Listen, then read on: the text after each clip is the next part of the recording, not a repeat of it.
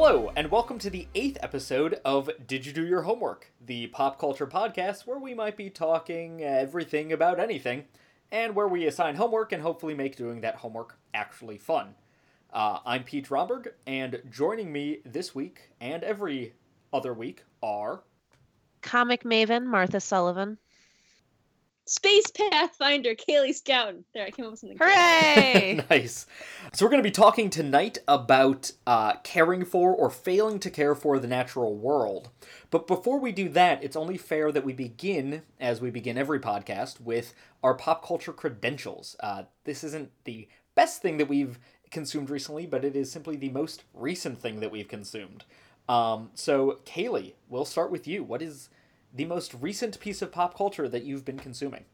The most recent piece of pop culture that I've been consuming is a widely known television show that is currently on Netflix called Archer. Love Archer. Well, and it's airing on FX, right? Yes. Want to give us a rundown on the show, or just assume that we all know what it is? Archer is about a group of spies, and I used to watch it more religiously, and I've just been catching episodes as my husband has been watching them. And it's the sort of quote unquote leader of this spy group is Archer, Sterling Archer, and he's kind of not your best spy, but he gets the job done. So he's kind of like if James Bond was actually held accountable for being as terrible of a person as he is. Yes. And was also an even worse person in all the Bondian ways. James Bond is a pretty terrible person. Yep. And Archer dials him up to 11. All right. And Martha, how about you? What is your most recent piece of pop culture? Well, first, this isn't my most recent, but I just got back, so I'm going to tell you about it anyway. I spent the day at C2E2, the Chicago Comics and Entertainment Expo, and it was amazing. It's my favorite convention. I love comics so much. I got to meet a whole bunch of super awesome people like Kate Leth and Jen Bartel and Yuko Ota and Ananth Hirsch. Oh, I love them. And I tried to meet Kieran Gillen and Jamie McKelvey, but their line was so long that it got capped, so I got very upset about that. But no, it's super fun. I spent a lot of money on enamel pins, and I got this really awesome shirt that says "Dead Men Don't Catcall," which I'm wearing right now, and I like so much that I was thinking about throwing a photo of it up on the blog. But my actual pop culture credential for this week is a novel called Spontaneous by Aaron Starmer, which I was reading on the train back from the con.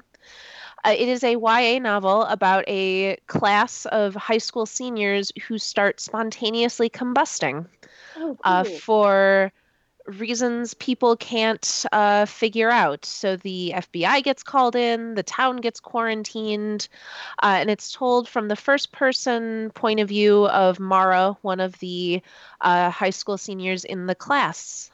It is very funny. It is very heartbreaking. It's wonderful, and I highly recommend it to everybody. I'm about 2/3 of the way through that one. Cool. For myself, like many other people, I was very excited when Kendrick Lamar dropped his third album last weekend. That album is called Damn, or something like that. It's all caps and ends with a period. And I've been listening to it basically nonstop since then, with smatterings of other things in between. So, as is evident at this point, I listen to a lot of music, and that has been on heavy rotation recently for me. You should assign us more musical homework, Pete. I should, but I feel like because whenever well, I don't listen to a lot of music. So frequently when we're thinking of topical stuff, it's just not part of my media repertoire, and it would be an interesting way to mix things up a little bit. For me, it's a case of the fish doesn't know what water is because it is just the medium in which the fish exists.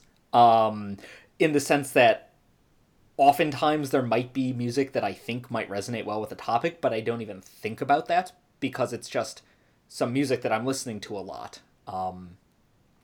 Kendrick and some other artists are slightly different, assigning that album for episode 2, I think, by Jimmy Lee Woods felt different, but a lot of the music I listen to I don't think of topically so much as sonically, which makes it hard to think about when we have great topics. Speaking of great topics, today... Shall we get into it? Yeah, let's. Today we're going to be talking about caring or not caring for the natural world. Let's start with Martha. What was your homework? Sure. So for this week, I assigned you guys the first volume of Nausicaa of the Valley of Wind. I confess to you guys right now, I don't know that I'm pronouncing her name correctly, because I don't know what the two umlauts over an A does to that A. In Greek, it means that you pronounce both letters, so it's not a diphthong, so you're doing it right. I'm pretty sure you're doing it right. So this is volume 1 in a 4-volume series by Hayao Miyazaki, which he wrote and drew in 1995. And that can't be right. Sorry, that's the collected edition, because it's definitely from the 80s. He then adapted it into one of Studio Ghibli's first feature-length films. Is it safe to call this one a dystopic story? It takes place way in the future after the world has been ravaged by war and industry, and it's about two warring empires, and the girl who is basically the chosen one to reset the balance between humanity and the forest and nature. And also there are really, really giant bugs. I'd call it post-apocalyptic, if not dystopian. Okay, 1984 was the original release date? No, that's the movie. Sometime in the 80s.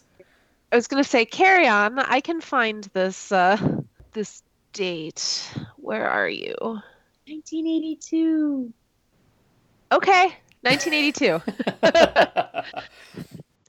Oh yeah, so this is one of the prototypical Studio Ghibli films. I think it sets the scene for a lot of the themes and tropes that Miyazaki will carry into carry into later works. He's real into industry versus nature and the impact of humanity on the earth. And I thought that there was a higher chance that you guys might not have read this one, which was why I picked it for today. That was a 100% chance. I love Princess Mononoke, which I feel like is his more famous movie that grapples with the same issues. I saw Nausicaa back in high school, and I remembered it was a girl who has a glider doing some things. So it was really nice to read this. Although I do have to confess that the entire time I was reading the first volume, I was thinking to myself, this looks so Miyazaki, I kind of just want to be watching it instead. It does read a little bit like a like a storyboard. Also, I don't know if this is the case with what you were reading, but mine was black and white. Yes. And yeah. Cool. I know that, like, my vague memories of Girl on Glider from the movie is that it was very bold colors. And that was another reason I wanted to be watching it. So I'll likely be rewatching that movie soon. I'm very glad you picked it because it felt very different than the movies Kaylee and I picked. And specifically, Nausicaa is a post-cataclysm. We've already screwed up the world. And now it's sort of the aftermath. And it's resetting that balance. Whereas I think both Kaylee's Idiocracy doesn't get far enough into the resetting of the balance side, like we're deep in the world is screwed up side. And Avatar is sort of we're beginning to screw up a world or trying to, so it felt like a really nice triptych of homework assignments. Agreed. Yeah, Idiocracy is sort of, and we'll get, I guess, well, no, we can get to it now. Idiocracy is sort of post screwing it up, but not so irreparable as I feel the world is portrayed as in Nausicaa. I mean, in Nausicaa, it's basically they don't talk about fixing it because they can't. Right. It has been that way for too long. It has gone on for too long. It is so ingrained in the world that they are living with that it's just, yeah, this is a thousands of miles of forest that is so toxic that we can't go in there, and that's just how it is. And I was getting a very strong vibe that the way nature was trying to fix it was by just getting rid of humans, which we'll get into as well. Yeah, I don't know if it's so much about getting rid of humans. Like, I don't know if it's that specific, but it's almost like nature is on a purification cycle. Mm-hmm. So, like, things are sifting the toxicity out in a way that is toxic to humans, but is ultimately purifying for the earth. Right. And yeah, the root cause of that is implied. They don't get into it super specifically, but it is heavily implied, I think, that the root cause of the world being so toxic is industry and humanity and war and all of that sort of unnatural stuff. Late stage capitalism. It's so late that they don't even care about capitalism anymore. I had a similar experience as you, Pete, where I had watched it in high school, but all I remember is Girl on the Glider and the cute little fox critter. Tito. But I really enjoyed this manga a whole bunch, and I'm sad I haven't read it sooner. Like, I feel like it fills in a lot of the blanks that I was having with the movie. Like, I was like, oh man, I like this, but I need more of it. And, well, here's more of it. And I feel like a lot happened. And there's a lot of different... I meant to start, like, snapping photos of certain comic cells, because there were several that jumped out at me where it was just like, oh man, that's really poignant in today's day and age. Well, it's very Game of Thrones. How so? Well, it gets more into it in the further volumes. You're just sort of introduced to that in this one. But the whole deal with Kushana and her brothers and the Vi Emperor, it's a very Lannister political family drama happening. The first volume, I feel, is a lot of setting up, like, how did we get here? Where are we? Who are the players? Okay. And then you get more of the sort of you get more into the Toramikian Empire, which is the main Toramikia and Dorak are the two main political powers at play, and Toramikia, it's a whole family of terrible brothers and one super awesome sister, and everyone vying for power. Okay. Which I found interesting, like, since you mentioned Game of Thrones, I felt like there were several instances where, like, just like 5 people got blasted in the face with guns, and I'm just like, whoa, I was not expecting that. Like, civilization is on the brink of, like, absolute destruction, and you're just, like, killing people. Yeah, there is a bit of fatalism to it. Sort of like, well, we're all boned anyway, so let's, like, get what we can while we can do it. Yeah. Which I think plays into there's no fixing this world. Like, anything, there's no caring for this world, which I think is one of your bigger discussion questions, Pete. Like, how much of environmental engineering are we sort of obligated to do? And in the world of Nausicaa, the answer is none, because guess what? Right. Well, and at that point, nature is engineering everything all on its own, without us. Right. Speaking of fatalism, Kaylee, Idiocracy. Yes, I picked Idiocracy for this week, which is directed by Mike Judge, who you may know from South Park.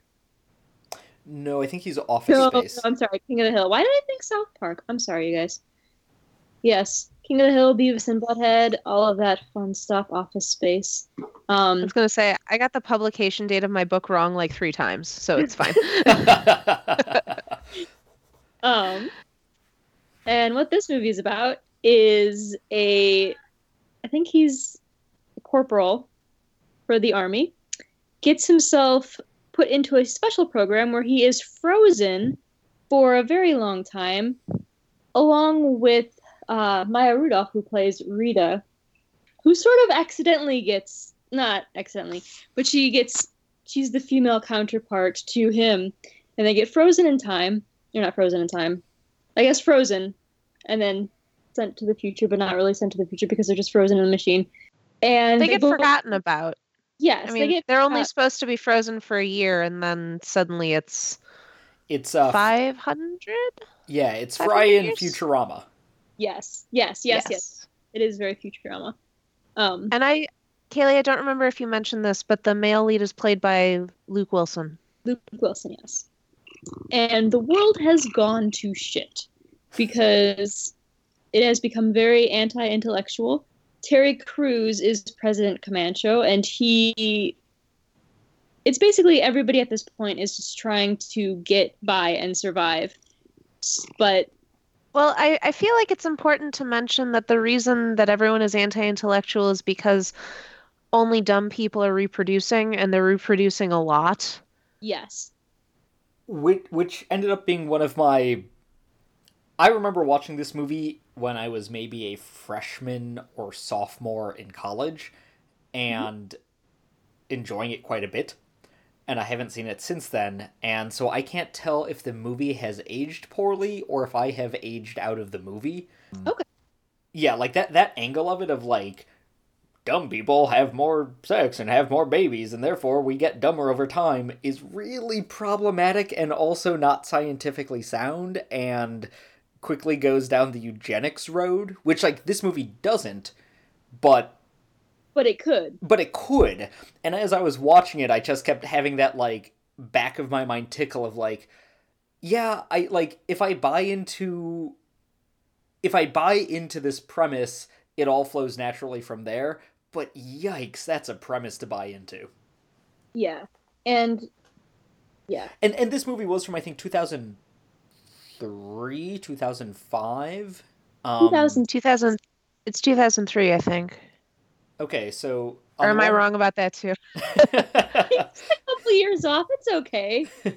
I mean, like, so it was, roughly 15 years ago. On the one hand, not that long ago. On the other hand, kind of a really long time ago. We're dropping the R word and we're calling people retards and we're calling people fags like crazy in this movie.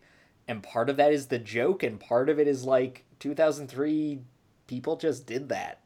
Well, I do think that part of the language thing is supposed to be, like, these are terms that uneducated people use because the conceit of the movie is that everyone is uneducated. Right. So I don't think that, I mean, I don't disagree with you, but I also don't think that their use of that language was meant to be anything other than this is not something that intelligent, articulate people do. Totally agree, but I also don't think that if you were to do this movie now, you would do that. No. Like, I think you'd come up with different slurs. I had never seen this movie before. I did not care for it. And so, Pete, I think that because I've never seen it before, I don't know how I would have felt about it as a younger person. But maybe I am just too old for it. Like, maybe I have aged out of this humor. I don't know. I feel like it does a lot of the same things that WALL-E does, only WALL-E is so good. Yeah, and it's funny because, like, I assigned this one, and then I think, like, right after I assigned it, I was like, oh, WALL-E. WALL-E would have been an excellent choice. I'm actually glad you assigned this one so that we can talk about it, because we would never have brought this up if you had assigned WALL-E. But we can all talk about WALL-E too. We've all seen WALL-E, so we can still talk about it. Totally. True. But yeah, it has the same sort of, like, no one was paying attention and we hoarded out the earth. I mean, WALL-E has the we went to space and got terrible angle, but it's still the we got lazy in space. So I feel like there's a lot of the same themes happening.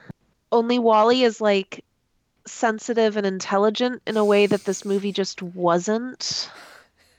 Yes. Like, I mean, one of them is created by Pixar, Disney Pixar. Pixar, and the other is created by the guy who did Beavis and Butthead. So it's Yeah, like so I mean, like, right, it's exactly what you'd expect if those two companies did the movie with the same theme.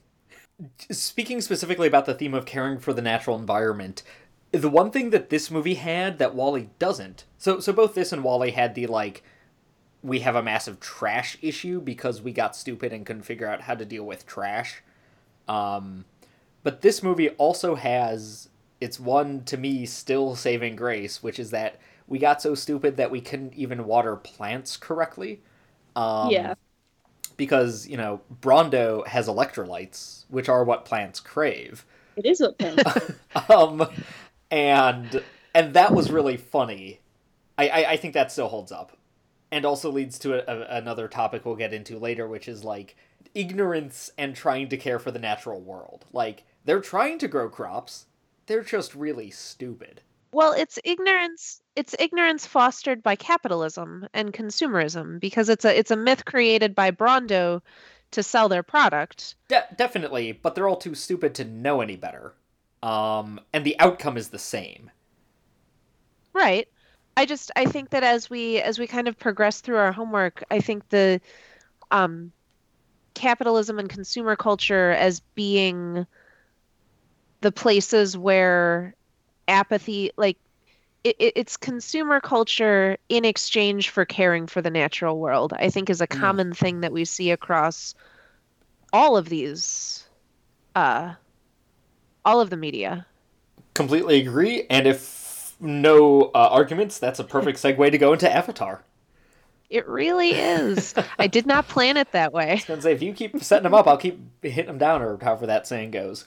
Um, So talk to me about the fact that you have never seen this movie before. yeah, so I assigned it because I had never seen it before. I cannot see 3D movies. I'm blind in one eye, which means that Right. like 3D movies to me just look a little bit dark versions of 2D movies. So I can pay the extra $3 or whatever to get the 3D glasses and then sit in a slightly darker, otherwise identical experience for extra money. So I don't like doing that. And that's probably one reason why I never saw it in theaters, because it was like the CGI 3D spectacle. Seeing it now, a lot of the CGI still holds up. Like, you can tell that this was like 2009. So, this is James Cameron's 2009 Furry Cat People Avatar, which he's apparently going to make 5,000 sequels to. Or at least he threatens to. Yeah, it took him like 12 years to make the first one, so. Right. So, you can tell that it was top of the line CGI in 2009. 2017, a lot of it still holds up really well. I was kind of happily surprised about that. Also, there were no obvious CGI shots of like Captain America throwing his shield at the screen and you're supposed to go ooh in the theater because you've got the glasses on. There were none of those, which I hate, and I was really glad to see none of that. And also, there like I could just tell that like in 3D, a lot of that movie would probably be just gorgeous. Technical aspects of it aside, it's a problematic movie. But I was gonna say, speaking of problematic film. But I feel like they came to it honestly, in the sense that I don't think they sat down and said, "Let's remake Pocahontas, but in space." I think they sat down and said, "I have this cool idea.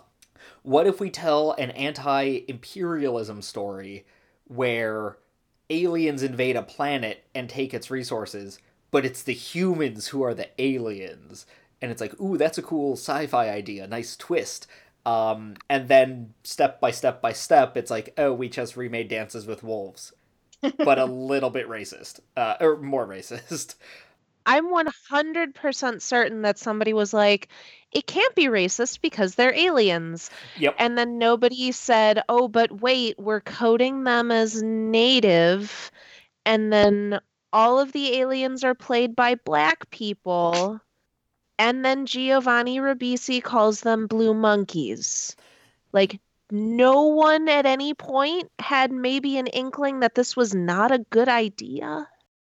My one caveat is that some of the Na'vi were played by actual American Indians. Wes Studi plays their chief. Okay, Doesn't make but it I any think better. that still proves my point. Yep.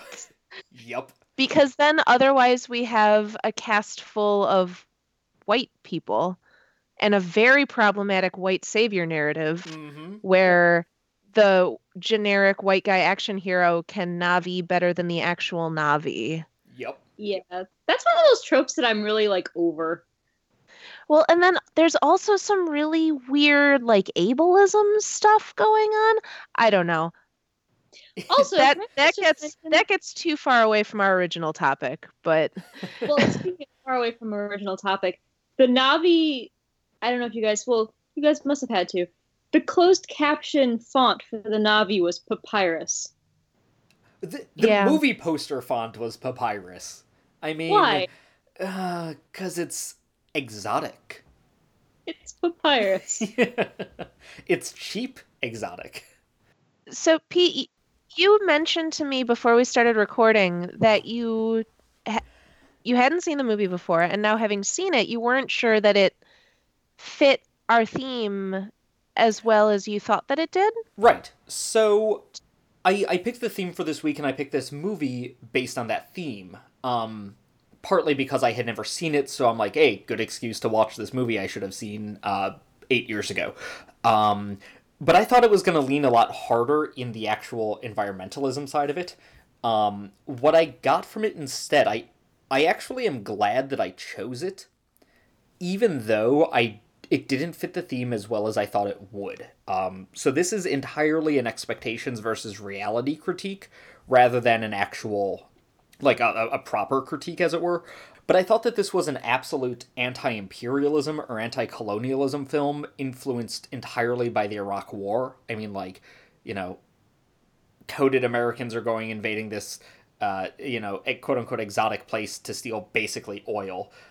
And the eco narrative, like the environmentalism message, was sort of a constant part of the background. And I liked it in the sense that it was mentioned a lot of, like, oh, we screwed up Earth, when white hero dude face is like talking to Sam Worthington. There we go, him. Nowadays he'd be played by Charlie Hunnam, but back in 2009 Sam Worthington fills the role of generic white guy pretty well. They tried so hard to make him a thing, and they just couldn't do it. But when he's talking to the Na'vi tree, he has a line about, like, oh, we screwed up Earth, we'll screw up here too. So it's present in a big way. And just the way of life of the Na'vi and what the humans are doing is all clearly coded environmentally, but it's doing it in sort of a second or third tier background way, which I think I liked more than if it was the primary message, because the primary message is like anti-imperialism and the assumed, and so that's what you get hit over the head with, because that's what you need to, like, wake up about. Whereas the environmentalism side is, to me, kind of assumed, which was nice. Well, yeah, I think that there's something to the fact that in an how can I say this the way that I want to? Sort of an assumed aspect of colonialism is this ecological destruction. Mm. Like the two are part and parcel.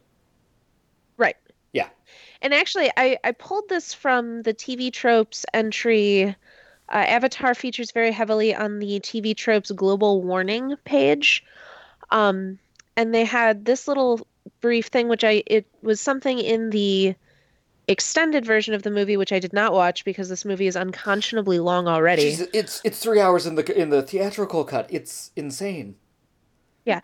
Though axed from the theatrical version in James Cameron's Avatar, the Earth has been doomed to die from the destruction of its ecosystems, in part to humans' role of contributing to global warming and deforestation. With the Earth no longer a suitable homeworld, this is what influenced the RDA to evacuate humans into space colonization and eventually settling on Pandora.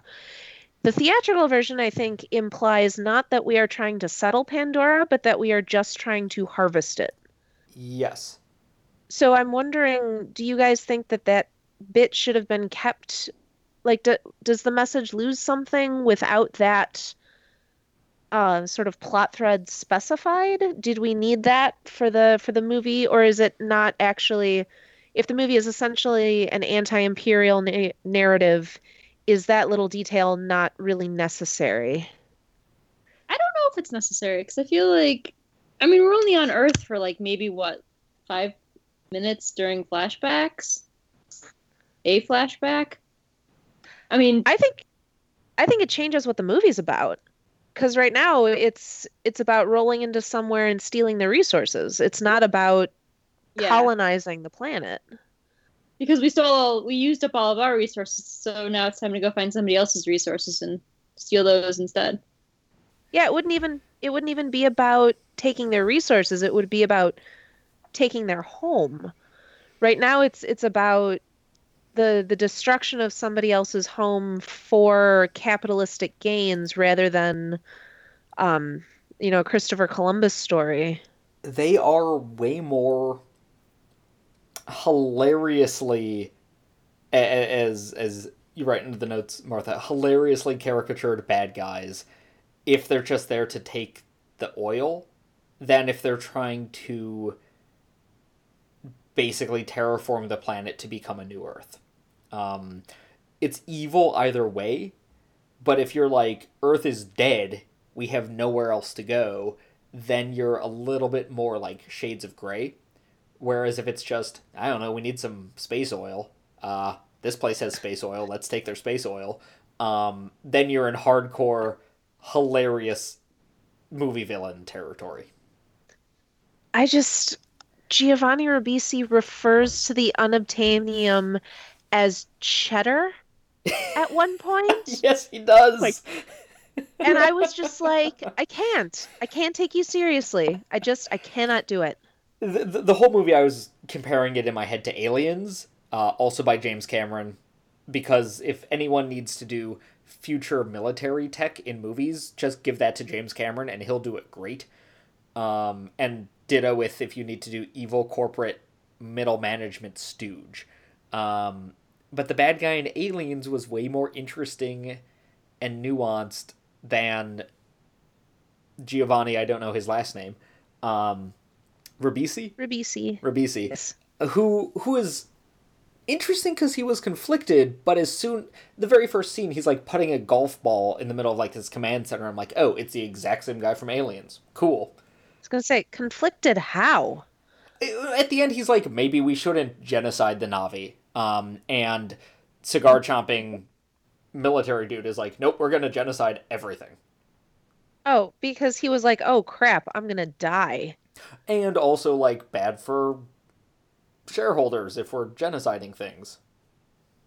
Because the root of all all ecological destruction is capitalism. Yep. Yeah, capitalism.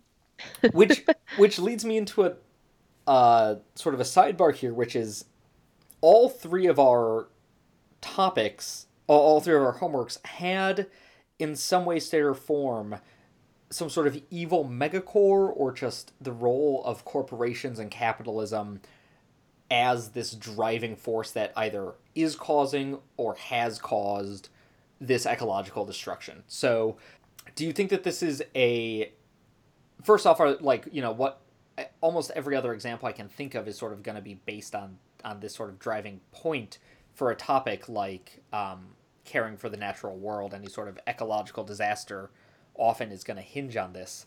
Do you think that this is like a proper reflection of reality, or is it more an easy script writing crutch? Or is there something else going on here? I guess why do we think that this is the driving narrative of all of these ecologically themed movies? Is that capitalism and corporations are the root cause of the destruction? Because I think that's true to life. I mean, our it's industry. I mean, to a lesser extent, you could blame it on scientific progress, but scientific progress is usually sort of hand in hand with industry. So the things that are destroying our world in reality are all driven by profit. Am I wrong? Mm-hmm. I mean, I'm in agreement. I'm sort of. yeah, no, it's oil consumption. It's using fossil fuels. It's, disregard for water purity because our factories are on rivers and it's more financially sound to keep them there than to figure out how to operate our industry cleanly. Short-term profits over everything else. I mean, the trend now is towards clean energy and businesses running green, but a lot of places can't afford to do it because it's expensive and it's a lot of work. And when you're talking about a business, a business is a business. And I'm not advocating this. I want to be clear. I'm not in favor of the destruction of our earth, in order for corporations and businesses to profit. But I'm saying that, that's kind of how we got to where we are right now, is, progress for economic gain at the end of the day. How about this? Are there any sources we can think of off the top of our heads where this isn't the case, where or that specifically inverts this? And I don't know if there is. Let's see, what do I have in the show notes? The first three ideas I had were all, no, that's capitalism. No, that is too. Okay,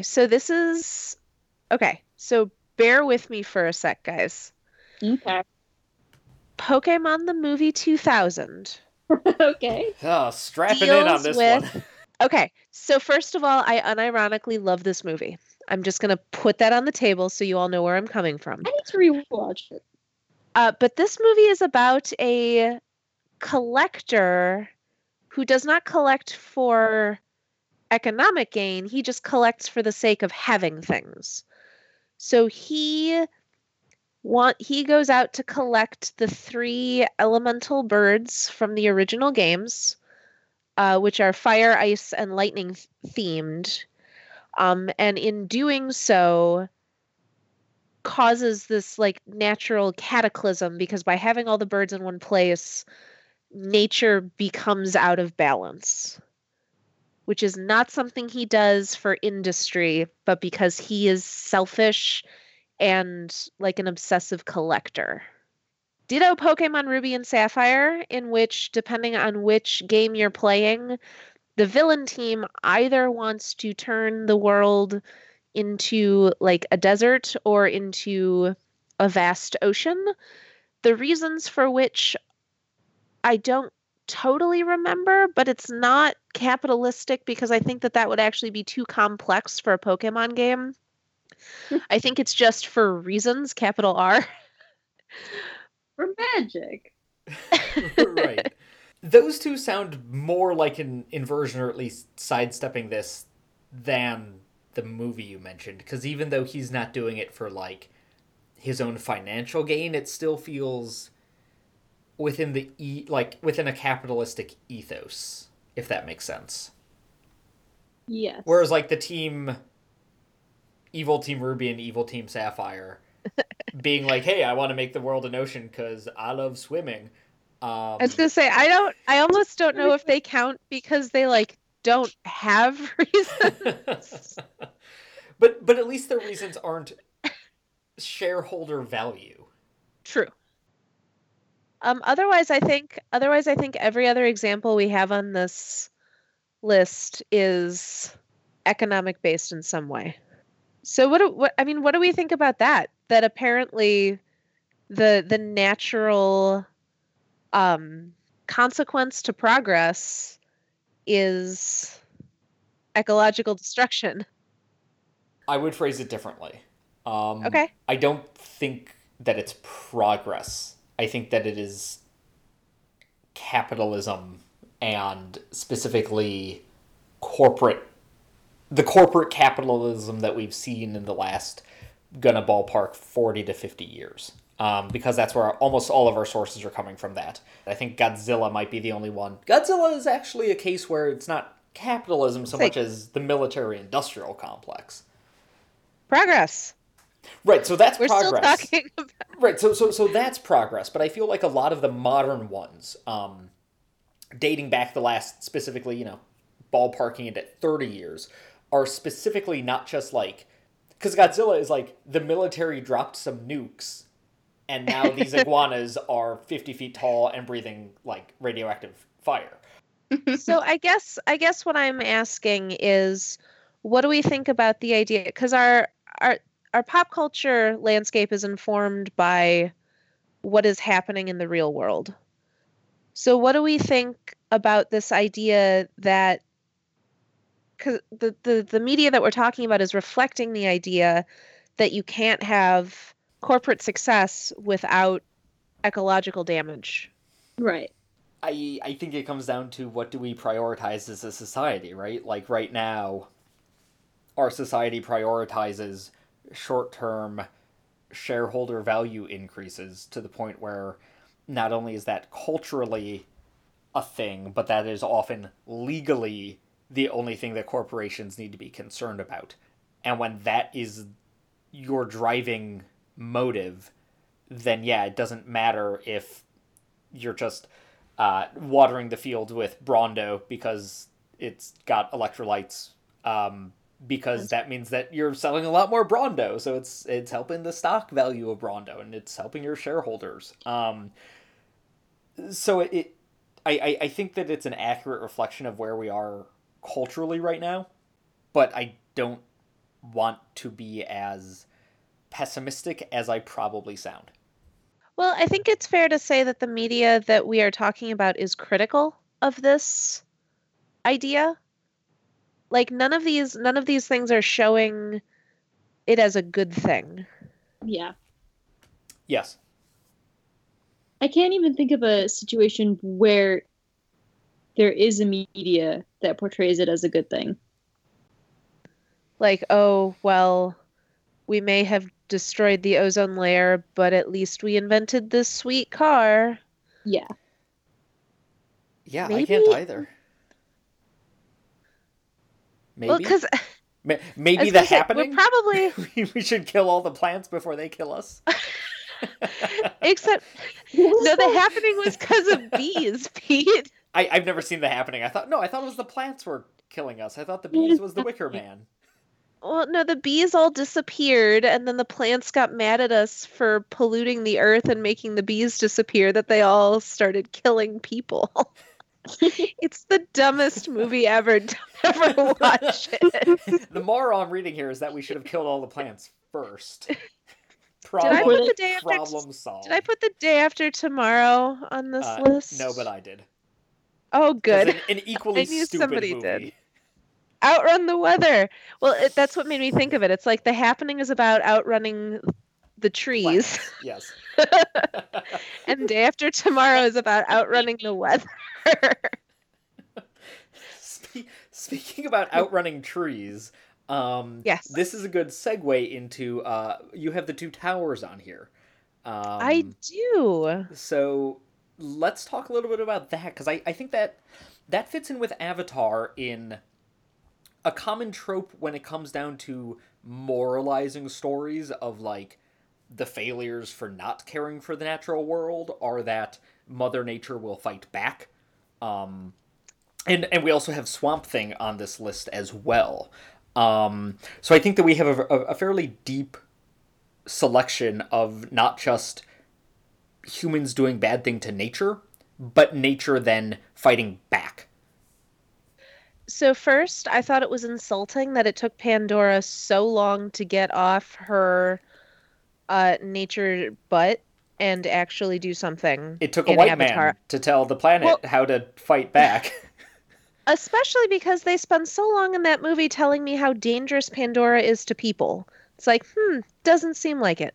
But anyway, what it made me think of was Saruman, like, destroying... What forest are they in? Does it matter? Fangorn.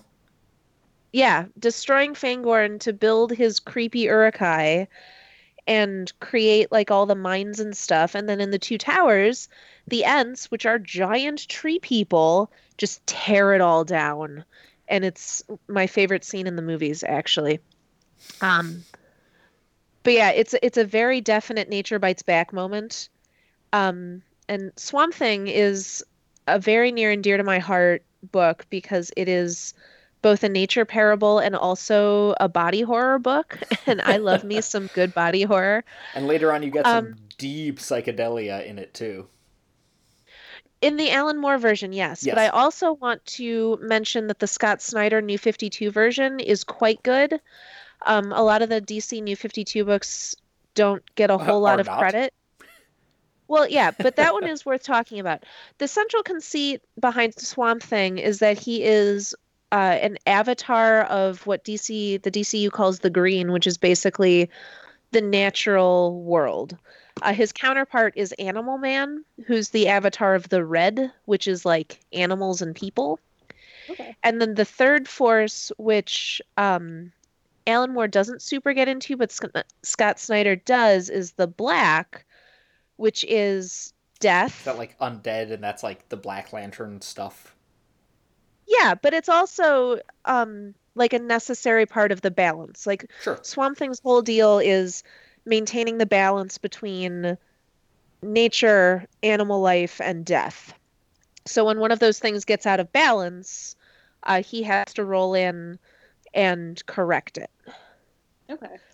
But he's made of plants and he can travel to anything that is a plant. And frequently in his books, he will manifest somewhere with like a very large exploding vine. He lives in a swamp and it's all very nature will hurt you if you don't behave. And I just think it's neat that we have this like undercurrent of capitalism bad, destroying nature, but also nature, might fight back, Yeah. whether that be through swamp people or ents or plants releasing spores. Even in its own way, The Day After Tomorrow is kind of nature fighting back, not in an active way, but in a like, humanity, you screwed up. Now you have to outrun glaciers because that's how those work. But it's still a sort of like natural consequences of humanity's overreach. Speaking of overreach, unless we want to talk more about Swamp Thing. I can always talk about Swamp Thing. right. And ditto with the ents. But one thought I had, and we talked about this a little bit before, is how active a role humans should be playing in the caring of nature. So the title of this episode is Caring or Not for the Natural World. And that could be something passive, such as putting limitations on pollutants into a stream. That would be caring for the natural world to ensure it's not polluted. But it could also be active in the sense that, we could be attempting to terraform an ecosystem in some way.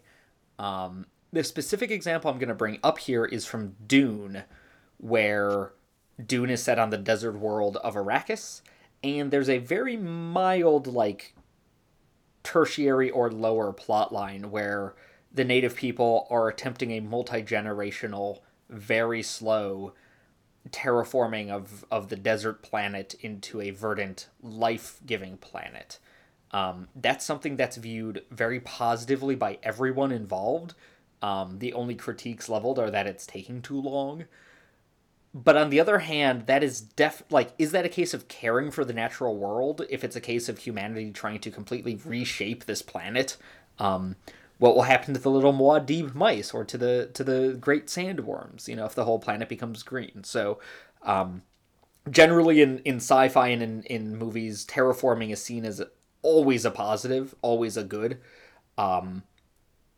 And I want to leave aside dead planet, quote unquote dead planets like Mars, where like there's no ecosystem to destroy, but in sort of sci-fi materials, like, is terraforming good if it's a planet that has an ecosystem that's just bad for humans?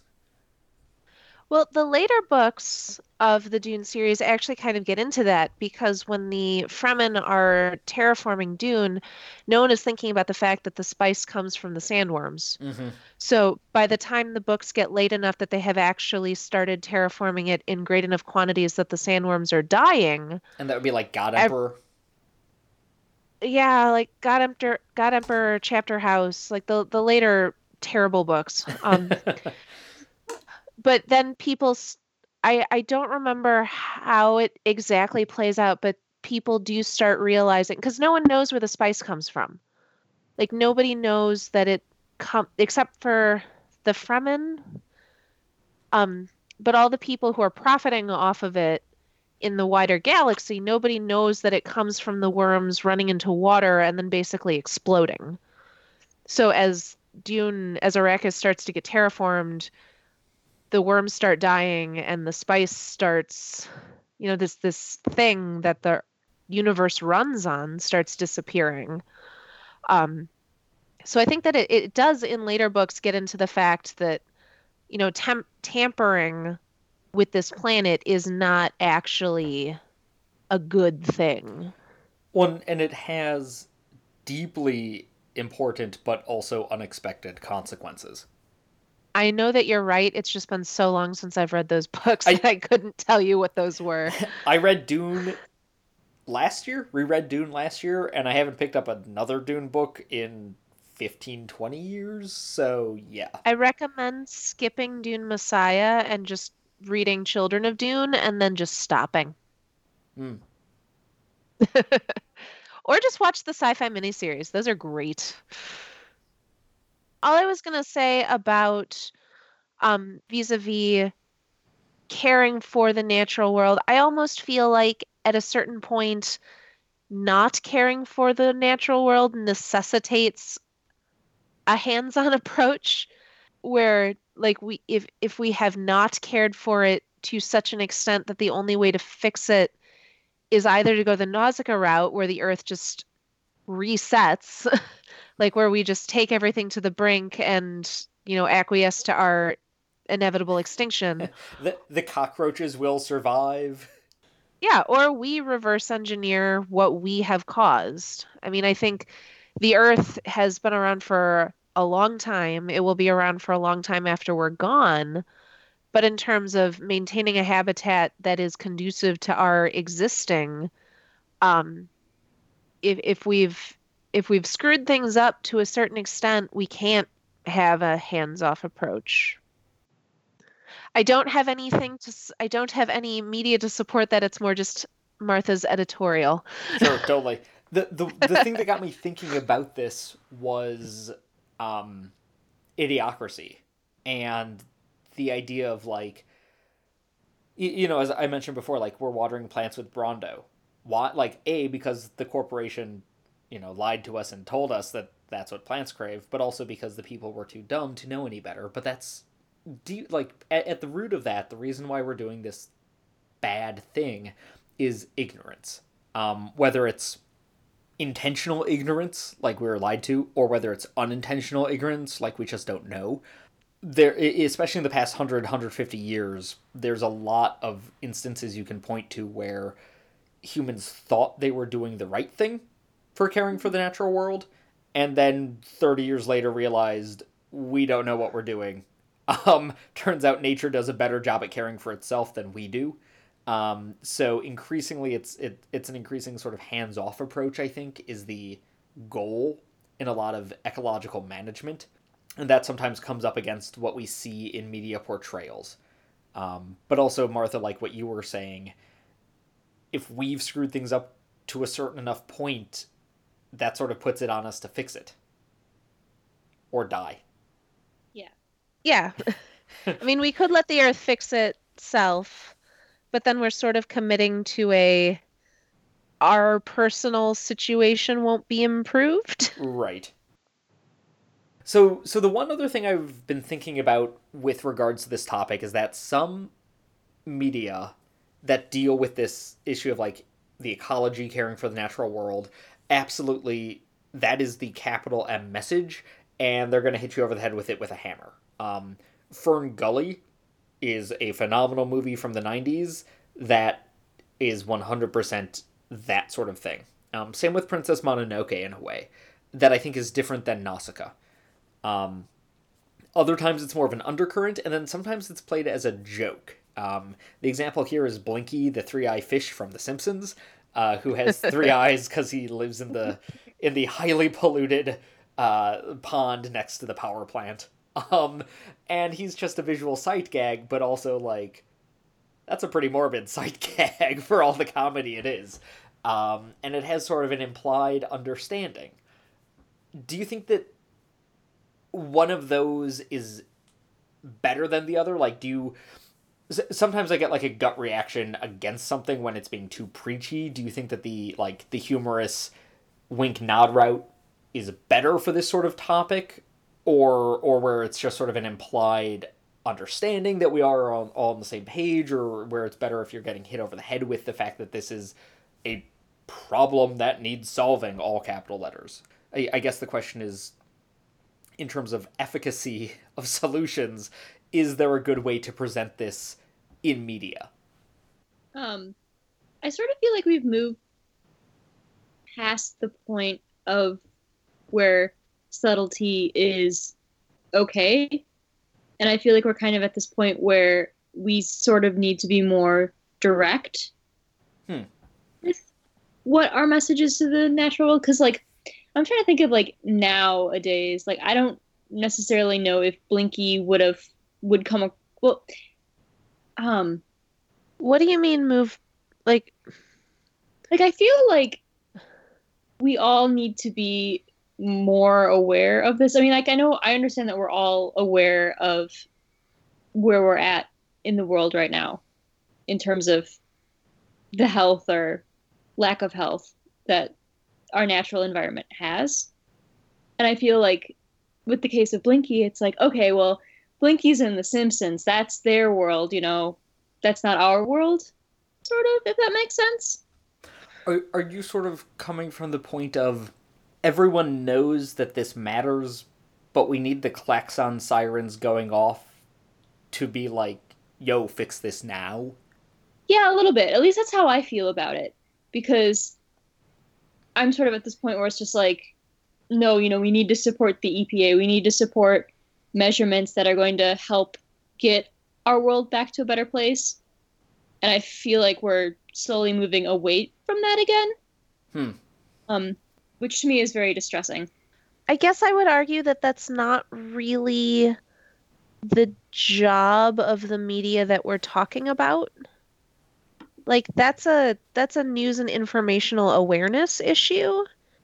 And while media can be used to draw our attention to certain things and to be a call to action, I'm not really looking to Princess Mononoke to give me actual data on the world that we live in. Sure. That's all the time we have for this week's episode. Kaylee, what is our topic for next episode? Our topic for next episode is Strange Bedfellows. Ooh, intriguing. I will be assigning The Man from U.N.C.L.E., a 2015 action-adventure flick starring Henry Cavill and Armie Hammer. And Kaylee, real fast, why don't you give us a quick definition of what we're talking about when we say Strange Bedfellows? Okay, so what we are talking about when we are talking about Strange Bedfellows is sort of those unexpected friendships, those take person from side A and person from side B that magically become not friends overnight, but they become sort of have an understanding of where the other person sits. All right. Martha, what are you assigning for Strange Bedfellows? I am assigning the graphic novel Anya's Ghost by the author Vera, that's V as in Victor, E-R-A, Broskol, B as in boy, R-O-S-G-O-L. This is a graphic novel published by First Second in 2011. It has won several awards. It is lovely. It's about a girl who's walking home from school one day, hears a suspicious noise in a well, goes over and finds herself with a new ghostly attaché, and has to deal with the repercussions of having a ghost friend. That's amazing. And A+ for using the word attaché vis-a-vis ghost I don't know friends. that I used it correctly, but I'm sticking with it. Do it. All right, and I'm assigning the 1990 novel Good Omens by Terry Pratchett and Neil Gaiman, titans in their field. I love you so much, Pete. This book is amazing. This book is phenomenal. It tells the story of the end of the world. There we go, that's it. Well, as usual, we'll be reconvening in 2 weeks, which is going to give you plenty of time to do your homework. As always, the topic and the homework assignments can be found at our website, homeworkpodcast.com. You can find our podcast on iTunes, SoundCloud, Stitcher, Google Play, anywhere fine podcasts are found. As said above, take a look at homeworkpodcast.com. That is our home on the web, although you can also find us on Twitter at DYDYH Podcast, and on Facebook if you just search Facebook for Did You Do Your Homework? We'll happily respond to any messages you send over those mediums. And if you send us a message, we'll read it on air as well if you so desire. Guys, review us on iTunes. Definitely, yeah. I know we have a handful of them, but we don't have enough for them to show up on the page yet. If you are listening to us, please take 30 seconds, go write us a review, give us a rating. We will appreciate it deeply. More people will find our podcast. And yeah, it is just beneficial all over for you to take the time to do that for us. And from there, we can start monetizing step 1 of our phase of becoming a global capitalist corp and ruining the planet. I would sell out in a heartbeat, given the opportunity. Brondo, we are taking that thing that corporations give you for money. We will take Brondo's money. Kawa plant's great. Yes. Speaking of, if you have questions, comments, ideas for future show episodes, idea for future homework examples, or you just want to drop us a line, you can Twitter us, you can Facebook us, or you can email us at show@homeworkpodcast.com. You can also reach out to each of us individually. Kaylee, where can we find you online? You can find me on Instagram at Tricky Lemon. All right, and Martha, how about you? You can find me pretty much everywhere at Magical Martha. I am mostly on the Twitters. I also spend some time on Instagram. All right, and you can find me on Twitter at Pico3000. That's Piko 3000. We will talk to you in 2 weeks, and until then, have fun doing your homework. Class dismissed. Pete, before we Class not dismissed. Sit back down. Don't pack up your book bags. First of all, just real fast, I want to thank Pete for being the one who produces and edits our episodes every week. It's, I'm sure, a lot of work that I don't do, so that's awesome. Thank you. Also, get your brother, your famous brother, to give our show a plug. I guess we didn't need to keep this in the recording, but it... Yeah. I listened to his stuff on SoundCloud, and first of all, it's awesome. And second of all, he has way more listeners than we do. But anyway, tell Knox Fortune to give us a shout out. All right. And at that point, class is dismissed.